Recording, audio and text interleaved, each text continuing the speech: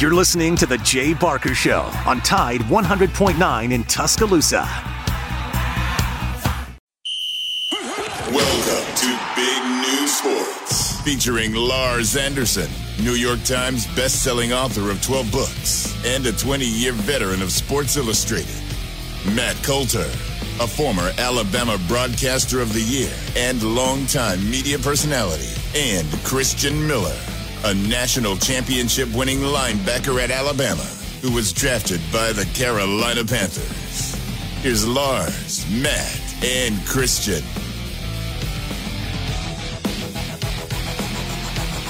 That come after a loss. Did you see any similarities in the weeks of preparation, the days of preparation that came into those two games?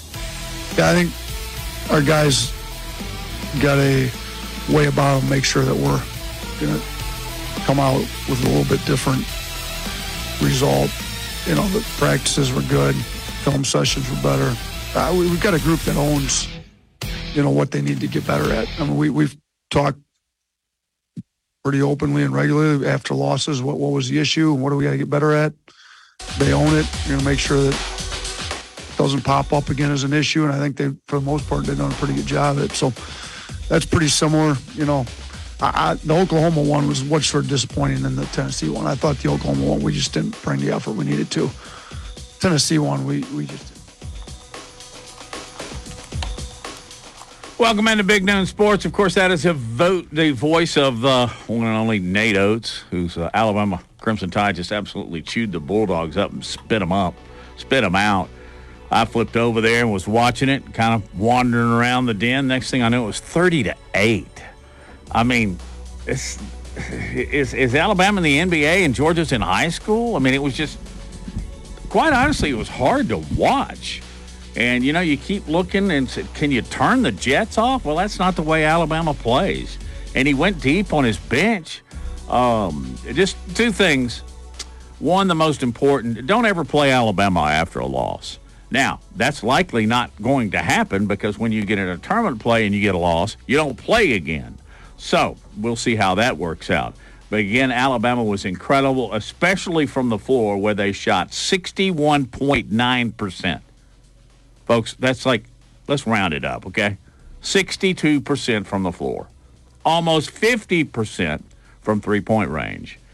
It was absolutely a dismantling as Alabama improves to 13-1 in conference play, 23-4 overall as we head into March and tournament time and so forth. Now, that being said, Auburn suffered a real heartbreaker at Vanderbilt. I mean, you want to talk about a buzzer beater. I think officially there was 0.8 seconds left on the clock when Vanderbilt scored and won. But here's my biggest question to all the listeners here, to Lars Anderson and Christian Miller and our gang. Who in the blank is Mac McClung? You ever heard of this guy, Lars? Do you even know what I'm talking about right now? I do know what you're talking about. Now, let me interrupt you. Did you know who he was before yesterday? No. Okay. All right. Me too. Dude's got some hops, though. 6'2", can jump out of the gym. If you don't know, and I didn't watch any of the game, any of the skills competition, but it went viral. When you got this, and I hope I'll get caught, when you got a 6'2" white kid that can get off the floor like Rex Chapman, you remember how? That is exactly who he reminds me Bingo. of. Yeah. Rex was about 6'6". Yeah, he was taller. But, man, Rex could jump and shoot as well.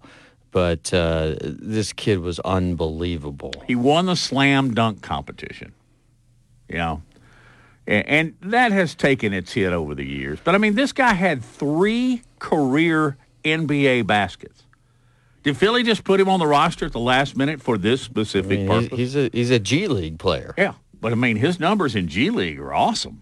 He's 20 points and, 8 rebounds and 6 assists a game. He looks like he's about 15 years old, too. Especially jumping over a guy and slamming it home. But anyway. But, yeah, you know, I'm not into the the slam dunk contest anymore at all. I mean, I remember when it was Dominique Wilkins and Michael Jordan and Vince Carter, Dr. J, free throw line, and ever since LeBron James said nope, not for me, because I don't think when you're that tall and that big, it's hard to be spectacular. Like you can't be like somebody like Spud Webb at 5'7", and he won it do one year. Crazy things, and that kid from Washington, Nate, I forget his last. Archibald? No, I'm going. Man, Tiny am I going back? Yeah. He happened to be, by the way, one of my dad's all-time favorite players, Tiny Archibald. I liked him too. But anyway, it's not the same because all of the best players, all the best dunkers sit out. And then in the game, you have guys like Ja Morant who just coming up with these spectacular dunks. I mean, I think there's no question Morant is the most spectacular dunker right now in the game. But he didn't participate because of, ostensibly due to fear of injury. But I thought it was a nice story that this kid came out of nowhere and just put on a show. He just put on a show. He really did, and he has a resume. It's not like you go, okay, this kid played junior college here and walked on here. I mean, he's from Virginia. He originally signed and had good numbers at Georgetown. I mean, I know Georgetown's not the way they were with Ewing. Well, wait a minute, they are with Ewing. Excuse me. When Ewing played. But also played for Texas Tech, and I didn't have time to do a dive on this, but was he a part of that Texas Tech team just a couple of years ago that made the great run to the Final Four? He had to have been. Yeah. Okay, that's just my, I guess, my logic on that. But anyway, that's much as I've talked about the NBA All-Star Weekend in probably 12 years. Well, the game is a joke. Unless you want to watch guys throwing it off the backboard on their own and jamming it on their own. It used to matter. But, when Mac McClung, when it was announced that he was going to be in the slam dunk contest, like he quickly became sort of this the epitome of the irrelevance of the slam dunk contest, right? Yeah, that's a good point. But then he goes out and dominates like he's Jordan or Dominique Wilkins. I mean, look, the kid's only played 2 games in his NBA career with the Lakers and the Bulls. And he was signed to a 2-way contract by the 76ers earlier in the week.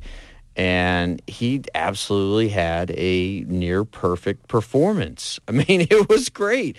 It came out of nowhere. And in a lot of ways, this last weekend, one of the slowest weekends of sports, if you're not into NASCAR or the NBA All-Star Game. Or the XFL. Come on. Oh, I watched every play of the game on Sunday night. The D.C. Defenders, that's my team. It is? Yes. I'm a St. Louis guy now. Did you see the way McCarron came back? What great rule is that, man? You can choose in the fourth quarter to go you can score a touchdown. Go for 3. Right. And then instead of kicking off, yep, at your own, 25-yard line, you face a 4th and 15. What does AJ do? He escapes pressure, rolls to his right, and he hits Ricky Prohl's kid. Yes, exactly. At the 50. And then AJ takes him down the field, and they score. I mean, it was an amazing comeback. The team hadn't done anything on offense the entire they had 68 yards and 3 first downs going into the fourth quarter. That's just, ugly. But that game was fun. I did see some of that, and then I watched the D.C. Defenders play Seattle last night, and I forgot about De'Aaron King, the former quarterback at Houston. And man, he just he electrified the crowd. There was a pick six, and I've chosen the DC Defenders as my team because my brother lives just about a half mile from the stadium. And also, I think that's a really cool name, the DC Defenders. I wish they're going to have to change that, eventually, because it's just not politically correct. When you're in DC, you have to be offenders. Well, wait a minute, they're offensive enough. But I tell you, Matt, this XFL is. The broadcasts were so interesting to me because you could hear both the offensive coordinator and the defensive coordinator calling the plays. And so you kind of it was a little confusing, but you were getting so much sort of intelligence pre-snap that you knew what to look for. And it was amazing to me in watching the Seattle DC game, how Seattle's defensive coordinator, Greg Williams, who was part of Bounty Gate, he was the DC for New Orleans back then, how he, just based on down and distance, he knew exactly like what was coming on every play because the offensive coordinator for the Defenders was June Jones. And these two guys have been going at each other. I know. Wow. Exactly. But these two guys have been going at each other for what, 30 years in the game? I mean, it was like, okay, there's going to be an inside run here. It's going to be jet motion sweep, and it's going to, it's just all this different stuff. And if you're, a football nut like we are, you just love this stuff. So, well, it was an interesting game. I watched a little bit of it, but I was still coming down from the Daytona 500, which if we had NASCAR fans and listeners into this one, we could go into deep on how you go overtime and when you drop the yellow flag and all that kind of stuff. But we're likely not going to. But speaking of football, the USFL draft is tomorrow, Lars. You're on pins and needles for this, right? I didn't realize it was tomorrow, but I am now. And we need to get into that and get into the Stallions. And then, also, we began the show with Alabama basketball. Maybe Christian Miller was in attendance there. I want to see how Christian feels like he would just absolutely rip these new leagues if he was in uniform. Birmingham's quarterback, Perez, from the USFL is now in the XFL. Like, that guy he wasn't in the USFL. He was in the AAF. Yeah, he was Trent Richardson's quarterback. Yes, he was. Trent has had some interesting things to say about him in the past, but we'll leave it at that. Oh, really? Okay. You might have to share that with me right now. More Big Noon Sports coming your way. Hang on. From T-Town to the Plains, this is Alabama's most in-depth analysis on the SEC. This is Big Noon Sports. Tide 100.9 Tuscaloosa weather. A mix of sun and clouds this afternoon. The high today 64. Tonight and tomorrow mostly cloudy with a chance of scattered showers. The low tonight 54. The high tomorrow 69. Very warm on Wednesday. Cloudy at times with scattered showers. The high at 80. I'm James Spann on the ABC 3340 Weather Center on Tide 100.9. It's 67 degrees in Tuscaloosa. The best sports talk in the state. Tide 100.9 and streaming on the Tide 100.9 app.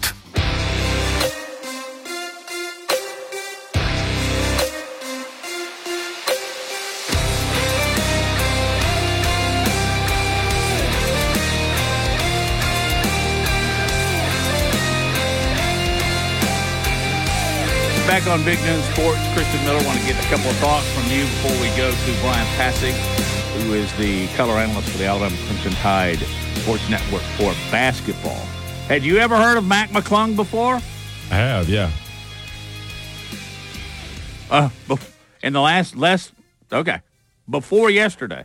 Yeah, he actually. I'm not trying to be funny, but anytime there's a white guy that can jump like that, you're going to hear about him.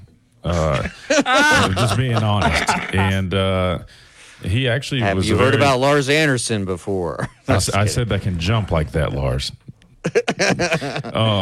He actually had a pretty impressive high school highlight tape. Growing up, there's always these big recruits that had these crazy basketball highlight reels that normally would blow up, and he was one of those guys. Another guy Seventh Woods. I don't know if you've heard of him, but he's from my hometown. He blew up because of the dunks that he was doing in high school, and Mac McClung was actually one of those guys. So, yeah, I've heard of him from high school. He was doing crazy dunks in high school. So, yeah, he's actually kind of been known for that. Then, he had a pretty decent college career, but, technically he's a G League player right now. So, obviously, not too many people know about him right now, but they do now. They didn't before the dunk contest, but they do now, and rightfully so. I mean, he put on a show. Do you think he is a guy who can stick around in the NBA and make it for a few years? I don't necessarily watch his whole game, so I don't think it's fair for me to say that. Again, I just know him from his dunks, but I'm sure he probably could be on some type of roster. I don't know how long or how effective he'd be, but I think he could probably find some way to contribute to a team. But you got to do more than dunk, though. That's all I know. You can't just dunk in basketball. You got to be able to pass the ball, shoot the ball, especially a guy like him. He's only 6'1", 6'2", so he's point guard. So I'd have to watch more of his game to really answer that. But, I think this is a great start. I mean, he just won the dunk contest, so he's at least making a name for himself, and I'm sure he'll get a lot more looks and opportunities now that he's, won a dunk contest. Y'all remember Jeremy Lin? All right, we'll get into that later. Lin Sanity. It was awesome for a few years. We're joined now by Brian Passink, who I understand is getting out of the grocery store. Good for you. It's always good to go in there and lose a couple of $100 in a hurry. Anyway, I'm not going to go down that road. How is everything in Tuscaloosa? And wow, they just boat raced Georgia. It was at times it wasn't even funny. Well, listen, you don't love having too many bounce back opportunities because that means you took an L. And this team has not had many opportunities to bounce back, but boy, when they have, they've taken advantage of it. And it was a disappointing Wednesday night in Knoxville against the nation's number one defensive team in Tennessee, and it was as physical a game as I have ever, or maybe in recent years that I can remember. But for this team to respond the way they did against an improved Georgia team that has surprised a lot of people this year, they were hovering around 500 in the SEC. Mike White has been impressive in year one in Athens. So for Alabama to beat its third SEC team by 40 or more points was very impressive on Saturday afternoon. Brian, I think somewhere on social media, I think it was Twitter, maybe in Chris Stewart's feed, there's a couple seconds of you draining some threes there in Tennessee the day before the game. Just got to say that your shot still looks as good as ever. I think you made a greater percentage than Alabama did that day, but it looked good. What were the big takeaways from the Tennessee game? And do you think ultimately it's going to help Alabama that they went through just that basketball game that turned into a football game, essentially? Yeah. No, first of all, thank you on the compliment on the form. And I was fortunate that the Volunteers were not guarding me. And turns out if nobody's guarding me, I'm in the gym all by myself. I can make some jumpers. So it was in my playing days, it was that defense that caused the problem for me. Other than that, I was a pretty good offensive player. But it was a Tennessee defense and the physicality. I mean, they are the nation's number one defensive efficiency team, and they do it with toughness and physicality, and they don't let you cut, and don't let you run what you want to run, and I thought it was as impressive a defensive performance as I've seen in a long time.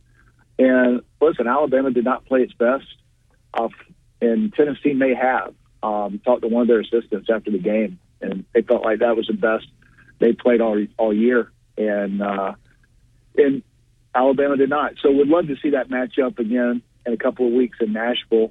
And I think the fact that the officials let them play and really let that game turn into a wrestling match was frustrating at the time, but I think will benefit this team later on down the line. because it's going to make them better. It's a young team, but a mature team. And I think next time they play, whether it's in College Station against Texas A&M or Tennessee in the SEC tournament, or a team that plays that style in the NCAA tournament, this team will be more prepared for it. So that's what you hope to happen over the course of a college basketball season, especially when you play such a tough schedule. Can you learn from the losses? And Alabama so far has done that in a big way. And the performance against Georgia Saturday was impressive, but what I'll be more interested in is when they play another team that plays such a physical brand of basketball on the defensive end. And we're definitely going to see that opportunity in a couple of weeks in College Station. After that blowout Saturday, Georgia's head coach, Mike White, was saying that Alabama's offense is as good as he's ever seen or competed against. Is that something that you would agree with? Are they as good as you've ever seen? You know, you've been around basketball for quite a while. Well, when they're clicking, maybe. And, this is number 1 or 2 in the country in tempo. We know about the three-point attempts, and they shoot a pretty good percentage, much improved from a year ago. So when this team is getting stops defensively, rebounding the ball in the defensive end, even creating turnovers, and they're out in the open floor, this is as good as I've been around on the offensive end. But the thing that makes this Alabama team so good is their improvement on the defensive end. And you go back to last year, 92nd in defensive efficiency. At last look, number 3 in the country defensively. So, yes, this team has incredible firepower on the offensive end, led by Brandon Miller, but their defensive numbers are actually better than their offensive numbers. But that's what makes this team go. But, boy, they are fun to watch in the open floor, and we saw a lot of that on Saturday. Our guest is Brian Passink, longtime Alabama player and now a member of the broadcast team. Brian, when somebody from Billings watches this or sees the score and they go, golly, Alabama, can't you turn it off? I mean, really, do you just pummel the opposition? Can Alabama turn it off? Do they wish to turn it off? He clears the bench. He gets a lot of players a lot of minutes. Only one of his starters had more than 20 minutes, if my stats here are right. But I don't see any of the opposing coaches going, hey, man, wait a couple of years. I'm going to get you back. How do you address that? How does Oates address it? I don't think it's a problem, and I don't think anybody has a problem with it if they're at the game or watching the game because of the reasons you mentioned. He plays a ton of players. The player of the game is Nick Pringle, who may be 10th or 11th in minutes played over the course of the season. So, he definitely clears his bench. The walk-ons, as we talked about on the broadcast, need to be in great shape this year because they're getting a lot of playing time. And you can't tell guys not to play and play hard and play aggressive. Now, last possession of the game, you don't need to shoot, and Nate does a good job of doing it the right way. And but can't tell guys not to play hard, especially the walk-ons when they get their opportunity. So I don't think Mike White had a problem with it, and the opposing coaches. So it's done the right way, but it sure is fun as an Alabama fan to see the bench being cleared midway through the second half and guys getting a ton of playing time that might not otherwise get it. So it just makes for a lot of fun, and when the tide's rolling, everybody gets in on the action. So Alabama travels to South Carolina on Wednesday. Can you preview that game for us? What are some of the keys that you'll be looking for from Alabama's side? And also, what's the likelihood that Alabama will play their first 2 rounds of the NCAA tournament in Birmingham if they can hold on to be a number 1 seed? Not necessarily the top seed in the entire tournament, because I know that is where a lot of people have them projected right now. But the likelihood, if they are just a 1 seed, that they would have their first 2 games of the NCAA tournament in Birmingham. Well, I think Alabama's going to be in Birmingham. And because of the year that they've had, and hopefully this team will finish strong and have a chance to win the SEC regular season title. The schedule has not lined up great for that, although the play on the court has. But to go to the top two contenders outside of Alabama, only play them once, both being on the road, going to Knoxville, and then in the year it takes A&M, who's just one game behind Alabama, is not ideal, but that's how it goes sometimes with the unbalanced schedule. But Alabama's in great shape to get a top seed, a 1 seed in the NCAA tournament, which would put you in Birmingham.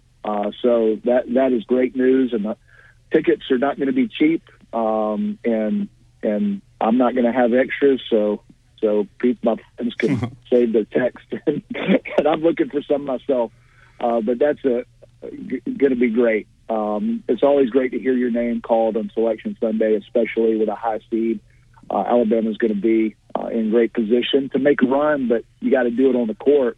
And the game Wednesday night is important. This is a game that you could overlook with maybe bigger games that have some teams that are competing for NCAA tournament berths and SEC titles and that sort of thing coming up.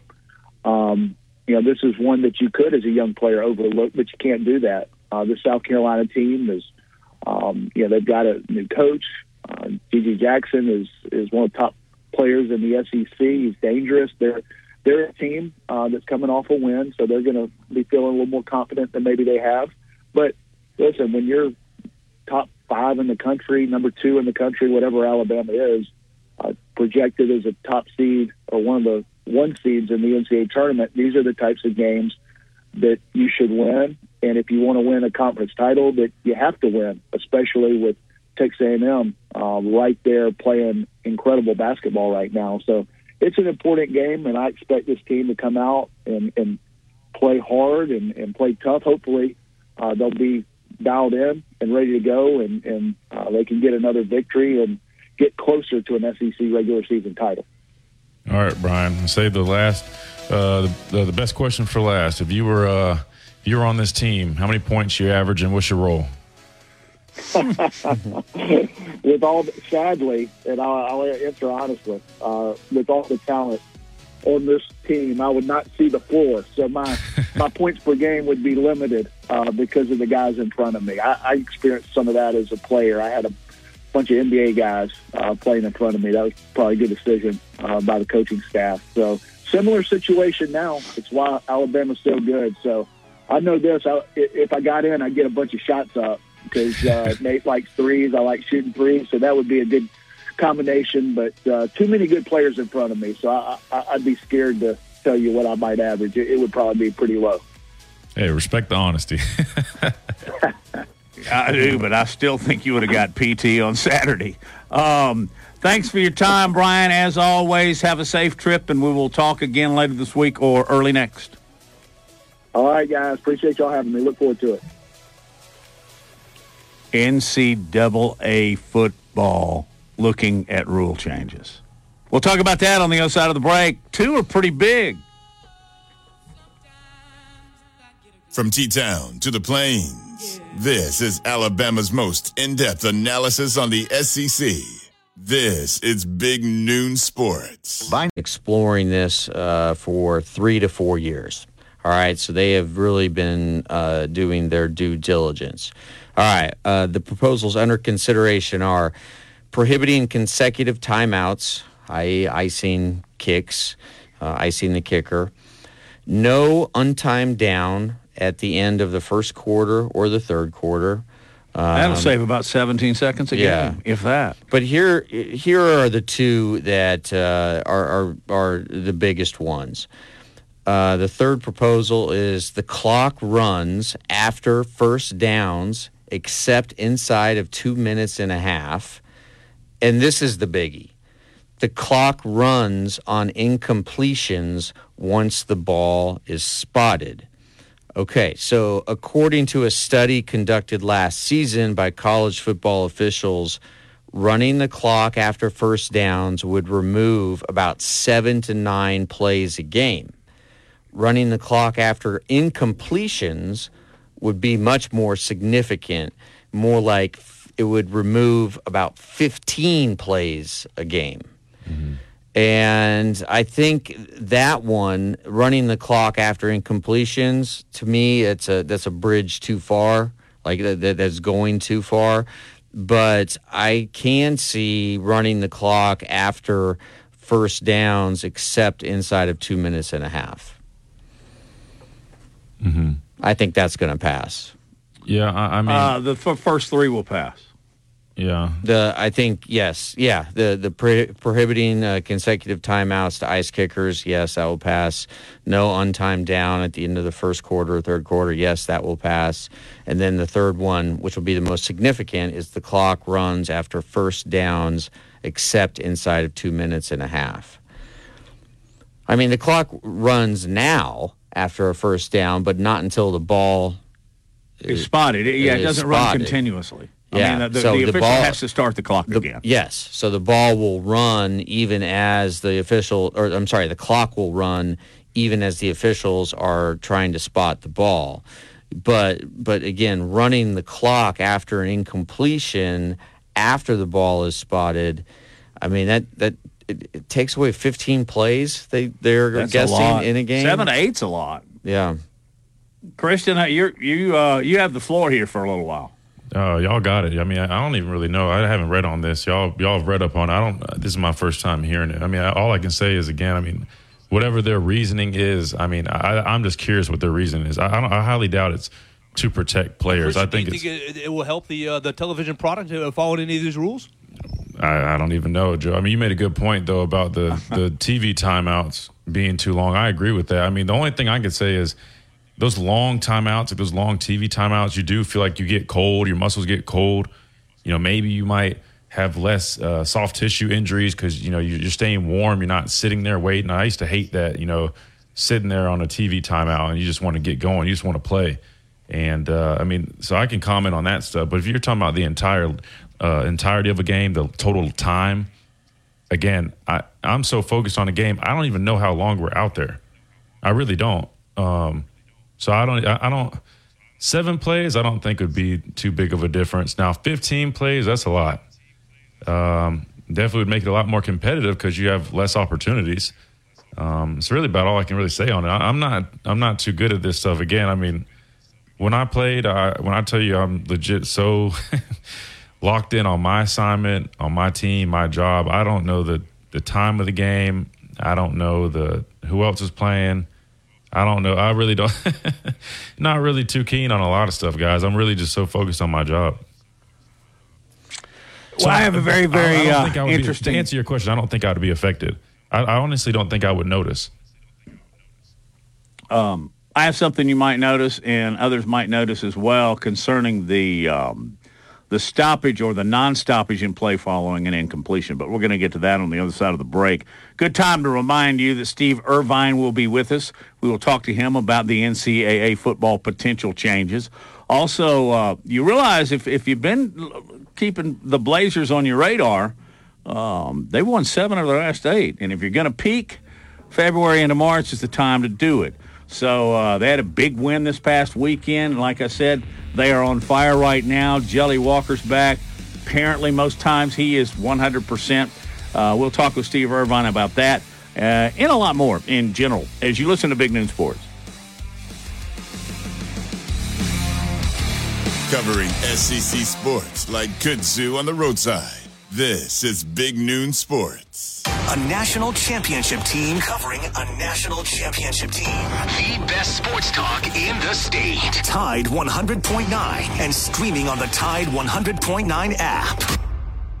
Lace up the Tide 100.9 Tuscaloosa weather. A mix of sun and clouds this afternoon. The high today 64. Tonight and tomorrow mostly cloudy with a chance of scattered showers. The low tonight 54. The high tomorrow 69.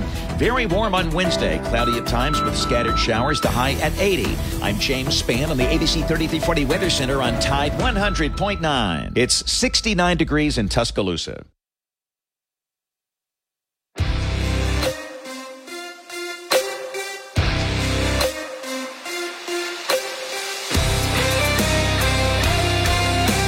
Lars, Christian, Matt, Joe, Josh, your usual cast of characters, minus one Aiden, on this sunny Monday afternoon, Big Noon Sports. All right, now, as a fan, as a reporter, covering games, I have always, in my mind, known that the clock was going to stop after a first down. I've always known after incompletions. Because if this happens, I'll have to kind of reset my brain, right? Because I've been accustomed to this all my life. Now, as a player, has the game speed grown to the point where players won't even do a mental reset on an incomplete pass, Christian? What do you mean by that? What do you mean? Well, if you're playing your edge and you rush the passer, he throws the ball out of bounds, and or whatever, it's incomplete. Mm-hmm. Do you think about having an extra breath there, or do you get back to the huddle, or it actually just? Yeah, no. You think about because then they're not going to go tempo probably if it's incomplete. I mean, I guess they technically could, but I think about that. If it's incomplete, all right, they're going to take their time a little bit. 100%. Now I think about that. Like, all right, those kind of timing equations do pop up in my head, right? Because that's part of my job. But if you're saying game length, like I don't think you could. I guarantee if you ask anybody, they're not going to be able to tell you because the Coach Saban instills 60 minutes, right? Like that's all. That's all that I know. 60 minutes. I got to play 60 minutes. So that's what I was referring to. But no, that's a good point. No, stuff like that I'm aware of. First downs, incomplete passes. But those other rules, like I'll be honest, I wouldn't. Now that I looked at it. And I see what they're trying to do. They're just trying to make the game more efficient because I guess what they're saying is NFL games average around 155 plays, college is around 180. So with all that being said, I still don't think this has anything to do with player health or safety. I think it's more so just making the game efficient and quite frankly, just they want it to be smooth. And if the NFL operates like that and it works out just fine, I don't see why college can't follow that method. Yeah, the average length of a game in the NFL is 3 hours and 10 minutes. Last year in college, it was 3 hours and 21 minutes, and it's basically been around that number in college football since 2018. In 2018, it was 3 hours 16. 2019, it was 3 hours 16. 2020, 3 hours 21. 2021, 3 hours 18. And last year, 3 hours 21. Now, again, I do not think they are going to get rid of the rule of stopping the clock after an incompletion. That would do away with the intentional spike. The spike, yeah. That would do away with that. And frankly, it would just make the game less exciting, I think, because it would make it so much more difficult to orchestrate a long drive with a minimal amount of time on the clock. But I think all those other rules will pass. This has been something, again, that the NCAA has been looking into for a long time. And you got to remember as well that these rule changes will go into effect if they are passed, and there's going to be a meeting here in about a month or so. These rule changes will go into effect this year. Mm-hmm. So I think, like I said, I don't think that the incomplete pass rule will change, but I do think we will have a running clock after a first down. The clock will not stop for the official to spot the ball, and that's how it is in the NFL. Oh, yeah. I think they are trying to match that then. I don't think that, I agree with you 100%. They should just match that. Yeah, and I think that's a big reason. Like they want to match the rules of the NFL. Well, right now, I'm also seeing that the consistency in college is much different. The NFL has a lot more consistency in terms of time of games. In college, I mean, if you think about it, there's some games that go as long as 4 hours and some change. And I think that's what they're trying to eliminate is the discrepancies between, games, some of them being 3 hours, some being 4 hours. They just want a lot more consistency throughout each game. So that makes sense. The more understanding I have of it now, that makes sense. But originally when y'all asked me, I was like, as a player, I don't think cutting out 10 or 20 minutes is really going to make a difference to us. But now that I've read it makes a lot more sense. Also in the NFL, you can only call one timeout to ice the kicker. You can't call two. I mean, how annoying is that at the end of the game when a team has 3 timeouts and they use all 3 of them to try to ice the kicker, on a 22-yard field goal? So this is just meant to, I think Christian just nailed it on the head. It's meant to do 2 things: to speed up the overall length of the game, and also be more in line with what the NFL is doing. What do you guys think the chances of reducing the number of TV timeouts and shortening the commercial breaks on? No, absolutely no. 0. They need that money. How big? That's what it's all about. That's why I was saying it. We can sit there and say, "Oh, they want to help the players' safety." No, heck no. It's all about money. College about money. The NFL's about money. At the end of the day, everything's about money. Whatever makes the most money is what they're going to do. That's what I've learned. Nobody that goes to Destin in the spring wants to take a lesser check, do they? It's all about the Benjamins. You're listening to Big Noon Sports.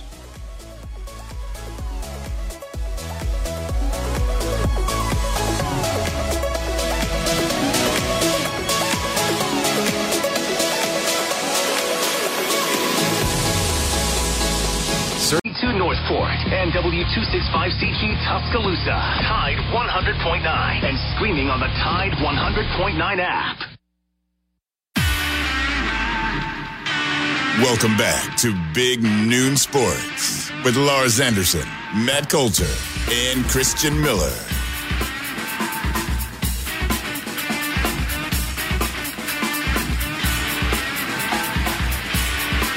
Back on Big Noon Sports. Not the heaviest weekend of sports unless you were the scoring clock operator at the University of Alabama Saturday afternoon, because that was click, click, click, click, click. Alabama just demolished Georgia in the final 108-59. Meanwhile, Auburn took a tough one on the chin with a loss against Vanderbilt, literally a buzzer beater. Other things going on. We've been talking about the NCAA possible rule changes. I think 3 or 4 will likely change. I don't know about the clock not stopping after incomplete passes. No way. Because no of way the way I read this, that eliminates the spike. It eliminates throwing the ball out of bounds for the purpose of stopping the clock. Yeah. That ain't going to happen. No. Okay. Just want to make sure that my mind is here on the same level as Lars and Christian. So, Matt, I got to give you the open floor here. Let's talk Daytona 500. We can do that. I know you are our NASCAR expert, even though I did cover it for 15 years for Sports Illustrated. You always say that with such an exasperated tone. I think I made it. I went to every single track that NASCAR visits. No, see, I haven't. No, you know what? I didn't make it to Sonoma. I never made it to. Yeah, the one place you want to go, wine country, I didn't go.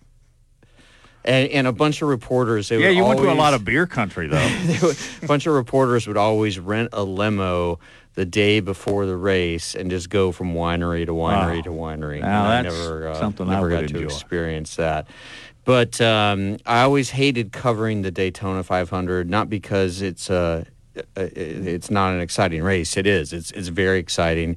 It's just a crapshoot. Anybody can win it. And we saw that yesterday. A driver who hadn't won in 199 starts, Ricky Stenhouse Jr., takes the checkered flag in what was the longest race in Daytona history. So just give us your analysis of what you saw. How is the quality of racing?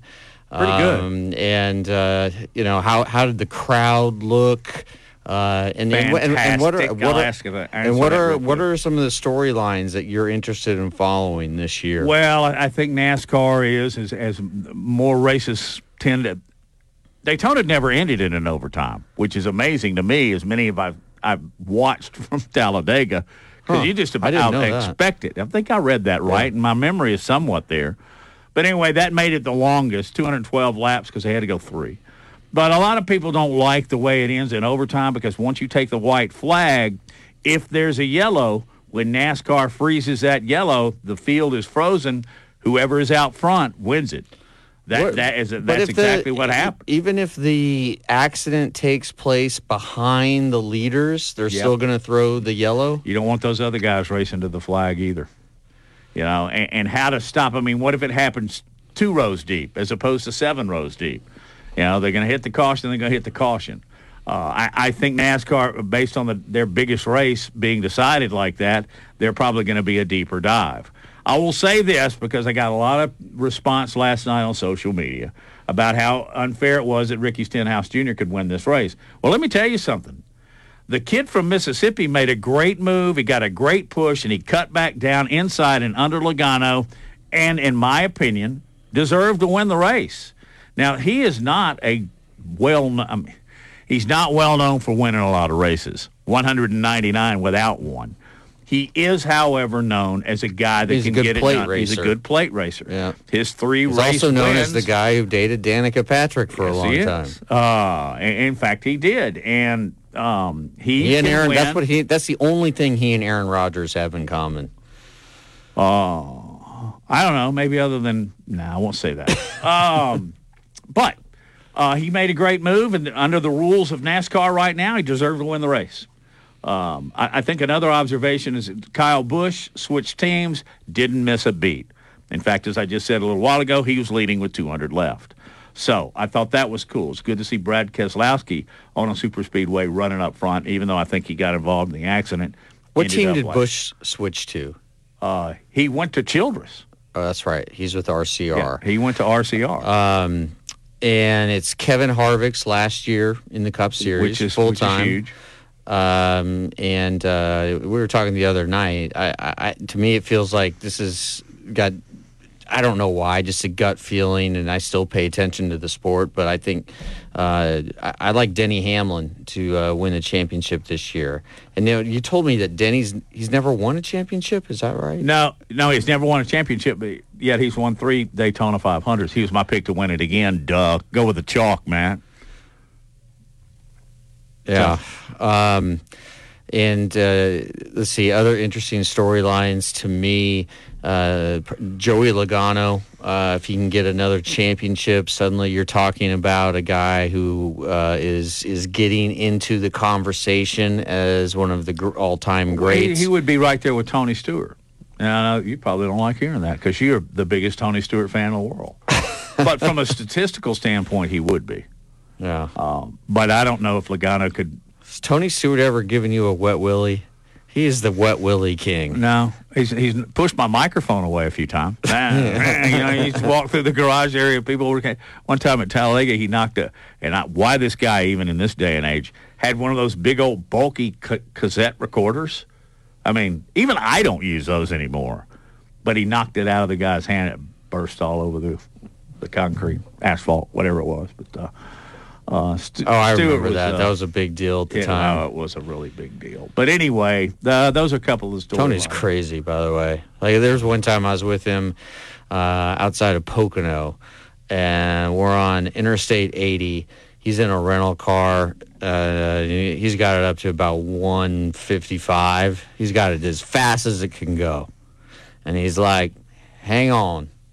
And he throws on the emergency brake, and he skids all the way down a exit just to mess with me. And I'm about ready to lose my lunch. I mean, I just was white-knuckling it, and he was just laughing. And, of course, the car comes to a stop right at the stop sign. Of course he did. I mean, you didn't expect him to come up short. And his PR guy was sitting in the back, Mike Arning, who I know you know, and he's just like, Tony, don't do this with a Sports Illustrated reporter. Well, it never made print, did it? It was the lead of my story. Oh, I thought maybe he did that thinking you weren't going to. Oh, no, Tony didn't care. Tony doesn't give up. Anyway. He doesn't care about. No, he didn't care about a whole lot. Did he ever get married? Nah, not that I'm aware of. He one time so he lives in Columbus, Ohio, or Columbus, Indiana, or he did. He had a place there, and one night he gets pulled over by a police officer for going, I think, 85 in a 25, and is that bad? And turns out it was a female police officer, and they ended up dating. Okay, and he never. That sounds like a scene out of the Bachelorette party. He never had to pay. He got out of the ticket. I guess so.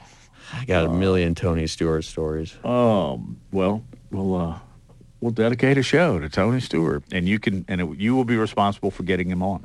By the way, I thought he did a nice job along with Clint Boyer on the broadcast. None of them touched Junior. I mean, he's very, very good at that. Now, Christian, bringing you back in the fold. I don't know if you keep up with NASCAR, if you watch the Daytona 500. Maybe that the last 6 or 7 minutes was just for you to listen. I don't know. Did you keep up? Do you watch?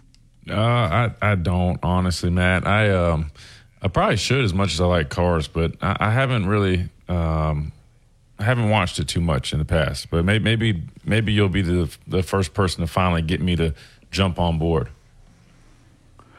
I'll put you in my back seat, front seat, whatever the case, and drive you over there and get you to watch a race. It's incredible, especially at Talladega. Yeah, because it's so much more than just the races. It's just the whole I've scene. heard. Yeah, I was about to say, I've heard of the outfield. I think that's what it's called.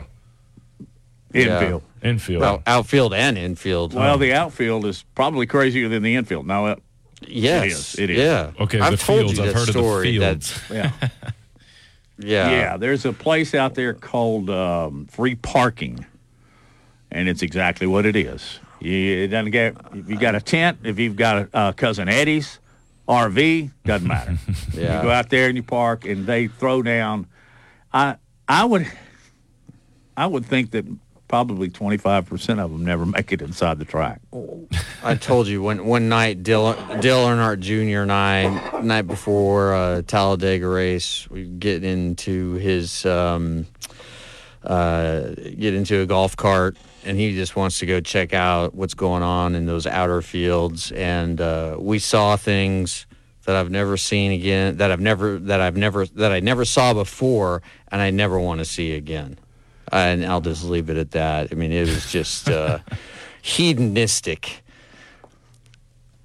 Because I have told the story before, and I got in trouble on the radio. So I got talking to. You don't want to cut us out of our Talladega relationship. No, because right now we have a good one. Yeah. Put it this way: there's a lot of nakedness out there. And nobody cares. I know. And not only that, it is very much encouraged and obliged. A lot of nakedness, a lot of Budweiser, a lot of brown water. I never participated in that much at all. I would go out there and check it out because, quite honestly, you can't do what I do and hang out all night. No. I tried that one time. It didn't, I made it through the next day, but I swore. How? I'm not doing that again. Yeah. Well, I ended. Now, it's not even worth going into. What is worth going into is talking to Steve Irvine. So why don't we take our break here, and we'll come back and discuss things all UAB and, college football world. I don't know if Irvine's a NASCAR guy either. Don't think I've ever seen him over there. But he writes for 1819 News, and we'll be right back to speak with him in a moment. The best sports talk in Alabama. This is Big Noon Sports. Want to know what's going on with the Crimson Tide? Download the Tide 100.9 app today. Tide 100.9 Tuscaloosa weather. A mix of sun and clouds this afternoon. The high today 64. Tonight and tomorrow mostly cloudy with a chance of scattered showers. The low tonight 54. The high tomorrow 69. Very warm on Wednesday. Cloudy at times with scattered showers. The high at 80. I'm James Spann on the ABC 3340 Weather Center on Tide 100.9. It's 69 degrees in Tuscaloosa.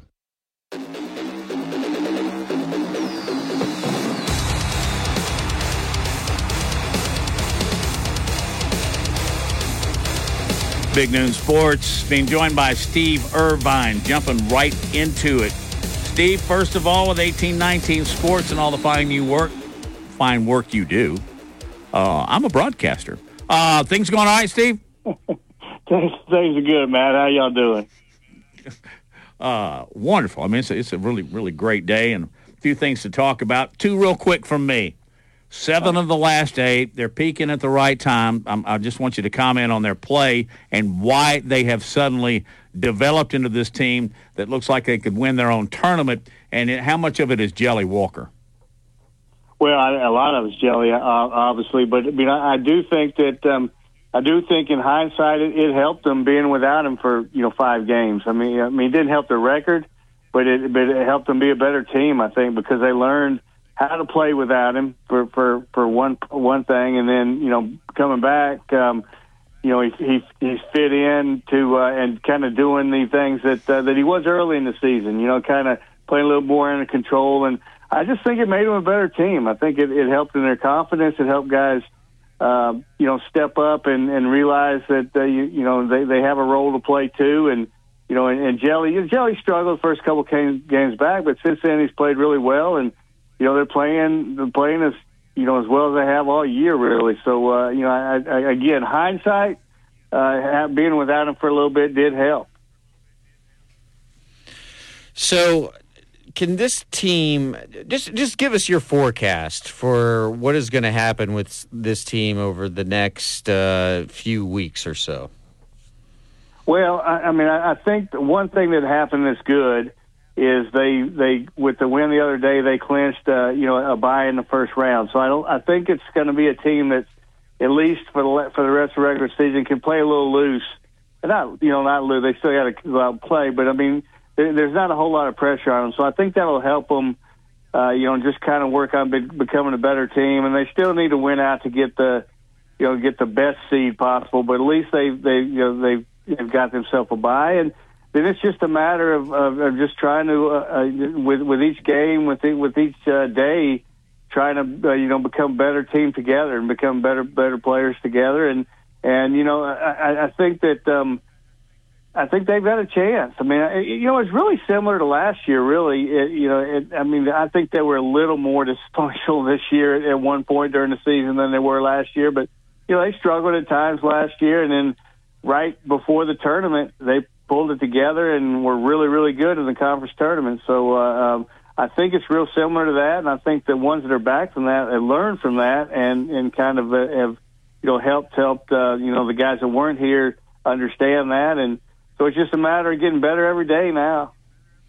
Steve, I want to ask you about football. I know it's kind of a quiet time right now as the programs are doing their workouts, preparing for spring ball. But are there any updates with the football team and the new coach in Trent Dilfer? Well, and Chris, there's never really a quiet time, as a player especially. But no, I think that they're really developing kind of a chemistry there right now with their off-season stuff. I think one big thing that helped, and I think you'll agree with this as a player, is being able to keep the strength coach, Lyle Henley, who's one of the best in the business, being able to keep him or making the decision to keep him has been huge for this program. I think it's been huge for the transition.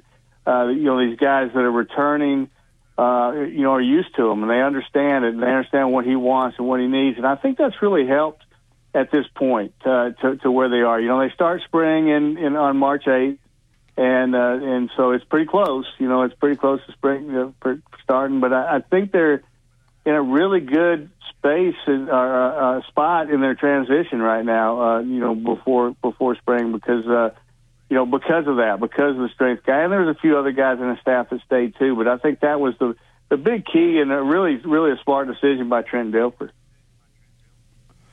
Speaking of Trent, so far in your dealings with him, not to go too deep, but it's just been my experience. Maybe he keeps his distance from the media and so forth. You may know now as a beat writer for UAB to totally be different on that thought, but have you just got an overall feel for Trent Dilfer's personality yet?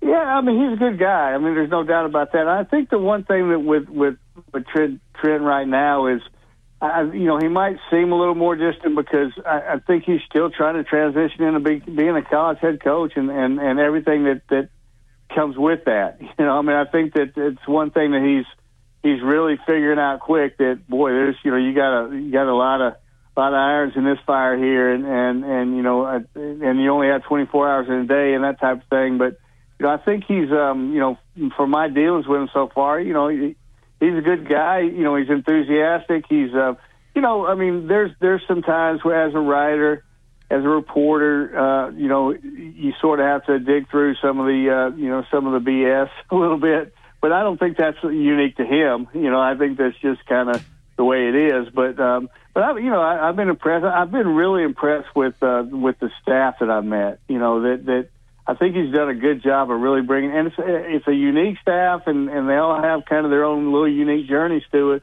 But that's one thing that's impressed me. That the guys I've met, that I'm really impressed with them. Now we hadn't seen them on the field, we hadn't seen them coach and all that type of stuff. But as people, I think he's really brought in some good people, which says a lot about him. Steve, I know I've asked you this before, but I'm curious if you've gotten some more sort of insight into this of just how this UAB offense is going to look next year or this upcoming season as opposed to last season. What are the major differences that we're going to see? Well, that's going to be interesting to see, Lars. I don't quite know yet. I do think you will see some two-back stuff. I do think we'll see some guys moving around. And I'm talking about guys like Jermaine Brown, who's coming back as a number one running back. I could see them moving him around, maybe put him in a slot. Maybe, again, I like to say, maybe run some two-back stuff with him. Just do different stuff. I think it's going to be very, very multiple. Just by watching, just go back and look at even some stuff he did at Lipscomb. There was not a whole lot that you could, it was hard to describe almost. They did so much stuff. And that was at the high school level. And I think that it's going to be the same thing, at this level. And I think a lot of that, a reason I think a lot of that is he's got so many guys that have played important roles, as an analyst. You have Alex Mortensen, you had Nick Coleman, who was at South Carolina, who actually called the plays for South Carolina to their bowl game. So you have him. You have some guys. He has an analyst that I'm actually having a story come out later today on a guy named Danny Mitchell, who was sort of spent his life. He's been over to Europe 3 times to coach, and was a high school coach with a lot of success. And I think there's a lot of these guys just have different, ideas and mindsets. And I think that's the one thing, kind of going back to Trent Dilfer for a minute too. I think he's very good from what I can see from here about letting guys have ideas and accepting those ideas. Instead of just being closed. Hey, I'm the head coach. This is how we're going to do it. I really think that there's going to be a lot of different things thrown into it from all these different guys. So it's going to be one of those things where you really don't know. I don't think you're going to know what their really identity offensively is until you see them in really fall camp. I don't even think you got to show it, as much in the spring. I don't know how much we're going to watch practice or not. I haven't heard yet what his thoughts are on that, but we certainly won't see it in the spring game. It's going to be pretty vanilla in the spring game, but I don't know that we'll really know until you see it in the fall. Steve, they kind of went out on a limb getting Trent, doesn't necessarily have the college coaching experience. Would you say that puts him on somewhat of a short leash, meaning he's not going to have the most time to really show what he can do? Or do you think that they're bought into him and they're going to give him several years to really get his guys in the program and have his opportunity to turn it around? Oh, I think they're certainly bought into him. I think he'll have time. I really do. And I think they need time. I think part of it is let's be honest. This is an out of the box hire. I mean, there's no doubt about it. It's an out of the box hire. And when you go out of the box, in my opinion, you can't have a short leash because you said, hey, I'm going to do something different with this hire. And I'm going to have to let it develop. So I think it'll be, I think they're certainly bought into it to Trent Dilfer. And I mean, honestly, I think the people, UAB people, really enjoy what they've seen so far from him. And again, we don't know until the results start happening. You know as well as I do, this is a results-oriented business. Right. But I do think that because of all that they will give him a long leash here, and hey, he believes, and I mean I'm talking about he totally believes that they're going to win from day one. He's not just talking when he says that. I mean that's the one thing I can tell you right now. I don't know him well, but I can tell you right now he totally believes that. Well, if he's going to do it from day one, a lot of that's on him. We will soon find out. It is really going to be an interesting season to follow the Blazers. Hey, Steve, how do people follow you on 1819? 1819news.com. Just get on there. We're doing so much good work, not just sports. Well, I mean, I work with some incredible people. We're doing some great work there. So give us a look there, and then obviously look into sports too. Thank you so much, Steve. We'll talk again next week. Appreciate it. Man, sounds great. Appreciate you guys. I don't know how many you watched because there were a couple of things to watch yesterday afternoon, including the Daytona 500. But I'm flipping over there because I like to watch golf, and particularly like to see how Tiger's doing and JT and those guys and John Rahm. Talk a little golf, talk a little Tiger on the other side of the break as you listen to Big Noon Sports.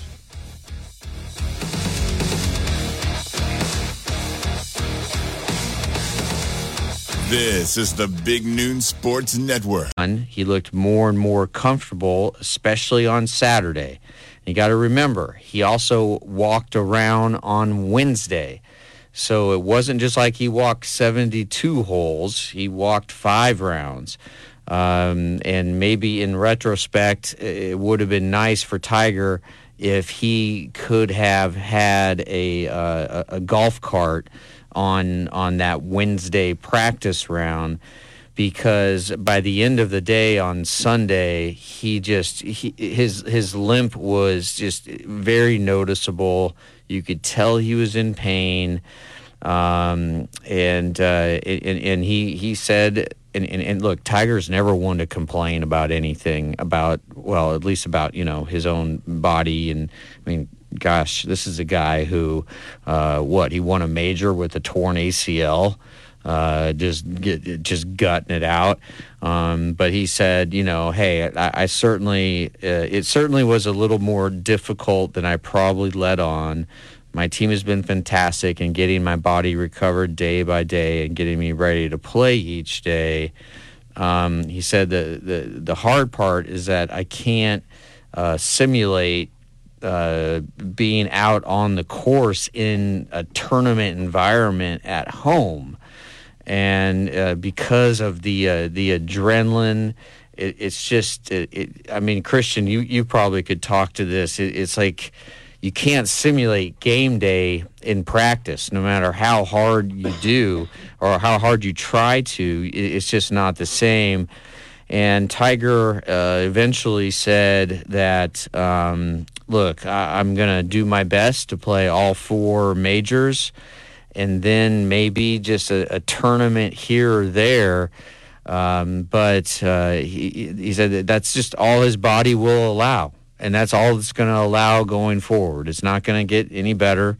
That's just the way it is, and that's where he is right now. He still believes that he can win another major, which would just be like one of the biggest stories that we've seen in a long, long time. If he could even just be in contention on Sunday, and Augusta is coming up in early April. And he might play in the Players' Championship, but the timing just doesn't really work out very well because he won't have a lot of recovery time between the Players' Championship and the Masters. And the Masters has always been a tournament where Tiger's dangerous there. I mean, it's just he loves that course. He knows that course. And I think overall, that again, he's got to be happy with his performance. Christian, I'll go to you and just your reaction to Tiger. But I think overall he's got to be pretty happy with how he played. And you know, we haven't even gotten to John Rahm, who is just on a whole nother level right now. He's number one. Yeah, he's number one, and he's just he looks great. But Tiger's the one that he's the one that draws the eyeballs. And I think what we saw these last 4 days was nothing but encouraging signs, Christian. Yeah, and if I'm being honest, I didn't really get to see it. I've been working at my houses the whole weekend, so I didn't really get to watch anything at all. I really just kind of had to catch up on some things. But for him to finish that round like that, I think was great. It was a great sign for him. But you can definitely tell that things are kind of taking a toll on him. And I don't think it's necessarily just his age. I mean, I think Tiger's like 47. I don't think he's the oldest, you know, especially to be golfing. But I think what it really is the injuries, right? I think the injuries are kind of piling up on him, and they're taking their toll. But I think he has shown that he still has the ability to compete. And I think he definitely has a win or two left in him. I think it's just a matter of if he can just sustain all that he's taking on his body with all the play that he's doing. I mean, because golf, I mean, it requires a lot. It doesn't seem like it takes much, but, I mean, you have to practice 24/7, all those swings. I mean, he's dealt with so many back issues and whatnot. You can only imagine, you know, how that's taking a toll on him. And then you were talking about having to walk around. I mean, if I had to walk a whole golf course, even in the shape I'm in, and I like to say I'm in great shape, I'm going to be tired and sore. And to have to do that at that age and dealing with those injuries, it's not easy. So I'm glad, you know, he played the way he played. But, you know, I definitely still think he has some left in the tank. Just, you know, it's just a matter of if he can stay healthy. I think that's the biggest thing for Tiger. I think it's endurance is a lot of it. And what Christian mentioned, it's endurance to overcome what's happened to his leg, mostly. Yeah. You know, even though he's had other issues, back issues, the car and so forth. accident. That he's lucky to survive 2 years ago. You know, it's just one of those almost tragic. I mean, he almost had his leg was almost amputated. Yep.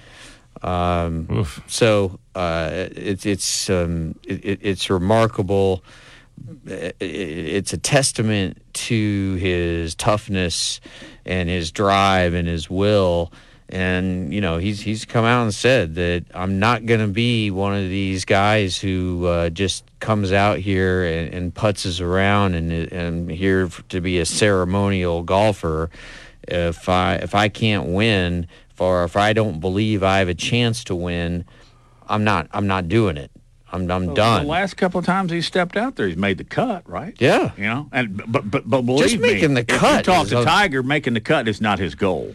Right. But in order to reach his goal, you have to make the cut. So, what did you think just overall? I don't know how much you got to see of the tournament. You know, I flip back and forth because I love how there's some warm, cozy, and friendly, and love about Sunday afternoon watching golf tournaments. Yeah. You know, even the Greensboro Open. And nothing against Greensboro, but, I mean, there's a big difference between that and Genesis. It's like soothing. I don't know. It's like therapeutic or something. It really is. I love it, and I observe what all you guys did as well. But here's the thing that troubles me. I don't think that injury is ever going to get much better. No. Or to make it easier for him to play. However, and Christian, you can address this, I think, as well. If you know you've got that energy, Christian, don't you kind of learn how to play to your weakness? Yeah. I mean, so. While you're playing, you know, yeah. I've got that bum ankle. Yeah. So how do I adjust to get my game closer to ground zero? Because I know it's going to be there every day. Yeah, and I don't know how exactly it affects, you know, him, like his playing ability in terms of like his swing and if it's taking that much of a toll on him. But in terms of just being able to manage it, I mean, with all the financial resources he has, the connections he has, I mean, he could, you know, work with world-class trainers and whatnot. I mean, there has to be somebody who can offer something. I mean, especially even I'm telling you, if he was at Alabama right now, they'd go to the engineering department. They would come up with some type of, you know, mechanism or some type of brace or anything they could do to help him out and alleviate some of that. Maybe he needs to go holler at our friends at the Good Feet store and get some of their art supports. You go with that now. Hey, I mean, we all know what they do. They alleviate and eliminate pain, back pain, hip pain, knee pain, obviously some ankle pain as well. So I think Tiger could benefit from. So maybe if Tiger's ever in Tuscaloosa, he needs to go down to the Good Feet store in Midtown Village and try out their arch supports. Again, they got first-class customer service, a superior product that you can see results in as soon as 30 days, and it's try before you buy, so you have nothing to lose. So if you're ever in Tuscaloosa, go to the Good Feet store over in Midtown or surrounding areas. You also can go to thegoodfeet.com and find your nearest Good Feet store, and they'll definitely get you situated as well. But I think Tiger Woods would benefit from some arch supports from the Good Feet store. So maybe I need to contact him and offer him some help. I'm sure they'd be glad to help him out. I believe we got a location over here at the Summit, too, in Birmingham. So, all right, and we appreciate their sponsorship so very much, and with Reagan, too, with R&R. All right, when we get back, I'm going to touch on this briefly because I want to try and end on a positive note. But I saw this morning one of the most, what I want to call it, unethical things a basketball coach could ever do. I saw that, too. We'll talk about it briefly and then end by talking about baseball. You listen to Big Noon Sports. Maybe so, maybe not. I don't know. Covering SEC sports like kudzu on the roadside. This is Big Noon Sports. Want to know what's going on with the Crimson Tide? Download the Tide 100.9 app today. Tide 100.9 Tuscaloosa weather. A mix of sun and clouds this afternoon. The high today 64. Tonight and tomorrow mostly cloudy with a chance of scattered showers. The low tonight 54. The high tomorrow 69. Very warm on Wednesday. Cloudy at times with scattered showers. The high at 80. I'm James Spann on the ABC 3340 Weather Center on Tide 100.9. It's 71 degrees in Tuscaloosa.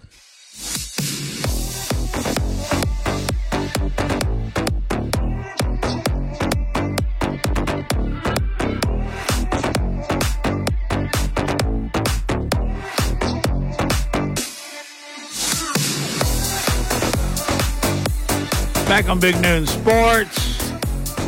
It's not going to be very hard if you haven't seen this video for me to give you a mental picture. A youth girls basketball game. Team had just scored. They were going to inbound. The other team obviously going to inbounds the ball, head back up the floor. The team and the coach in controversy here was right there by the inbounds line. So the coach stood there and hid one of his players. By the way, she wasn't real big. But she squatted down there next to him. They inbounded the ball with no knowledge that she was hiding behind the coach. And the coach on the other side was definitely trying to set a screen, if you will. And so once the two girls bringing the ball up the floor got to just shy of midcourt, unaware that this girl had been hidden, she flies up the court, forces a steal. Who can possibly be proud of that? Lars, you've seen the video. It makes you want to go, that guy should never coach or be allowed on a basketball floor the rest of his life. And I'm sorry, he's her coach, but she should be a little ashamed too. It's disgusting. It's disgusting. And the coach actually stepped onto the floor. Yeah, true. Onto the court to conceal her from the opposing team. And you're right. As soon as the point guard on the other team gets to about midcourt, then the player who had been hiding behind the coach sprints up and just taps the ball away from the girl, and it's the point guard, and it's a steal. And it's completely unethical. But more than anything, Christian. My twin girls just turned 6, and they're playing softball right now, and they love to play soccer, and they're also they love basketball. They love all sports, but above everything, I teach them sportsmanship. I teach them to play with honor. I remember that Lincoln. when he was playing flag football last season in Lincoln is 7. There was this other team that they played for the championship, right? And 7-year-olds. And the coach for that team, and this is the only team I saw do this all year long. The coach for that team had his kids, once they had got a flag pulled, they dropped the ball on the ground. Whereas the coaches on Lincoln's team, and I was an assistant, you hand the ball either to the referee or back to the other team. Or actually, you hand it to the referee so you can just get the game moving. And I approached this coach after the game. I was that parent. I was heated. I'm like, why wouldn't you just instruct your players to show good sportsmanship and hand the ball to the referee rather than just dropping it and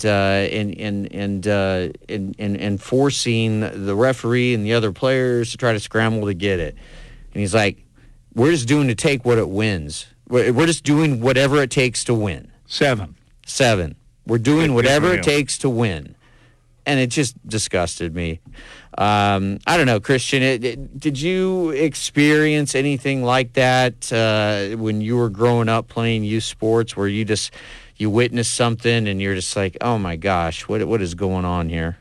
I'm sure I have. I can't think of anything off the top of my head right now. We've got a short amount of time, but I will say I think sportsmanship is one thing, but I think the second thing is respect. And I think right now we have a lot of lack of respect in our country and just throughout the world right now, where it just seems like kids aren't being raised to be respectful, and I think that goes a lot further than just sports.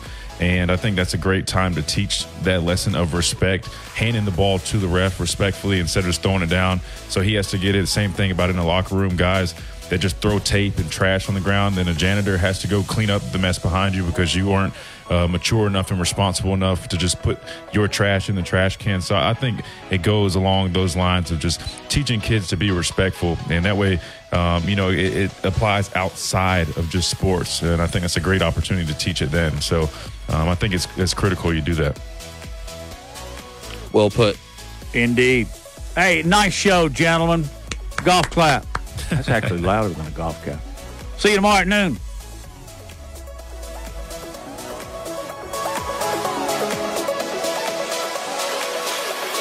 Could you use monthly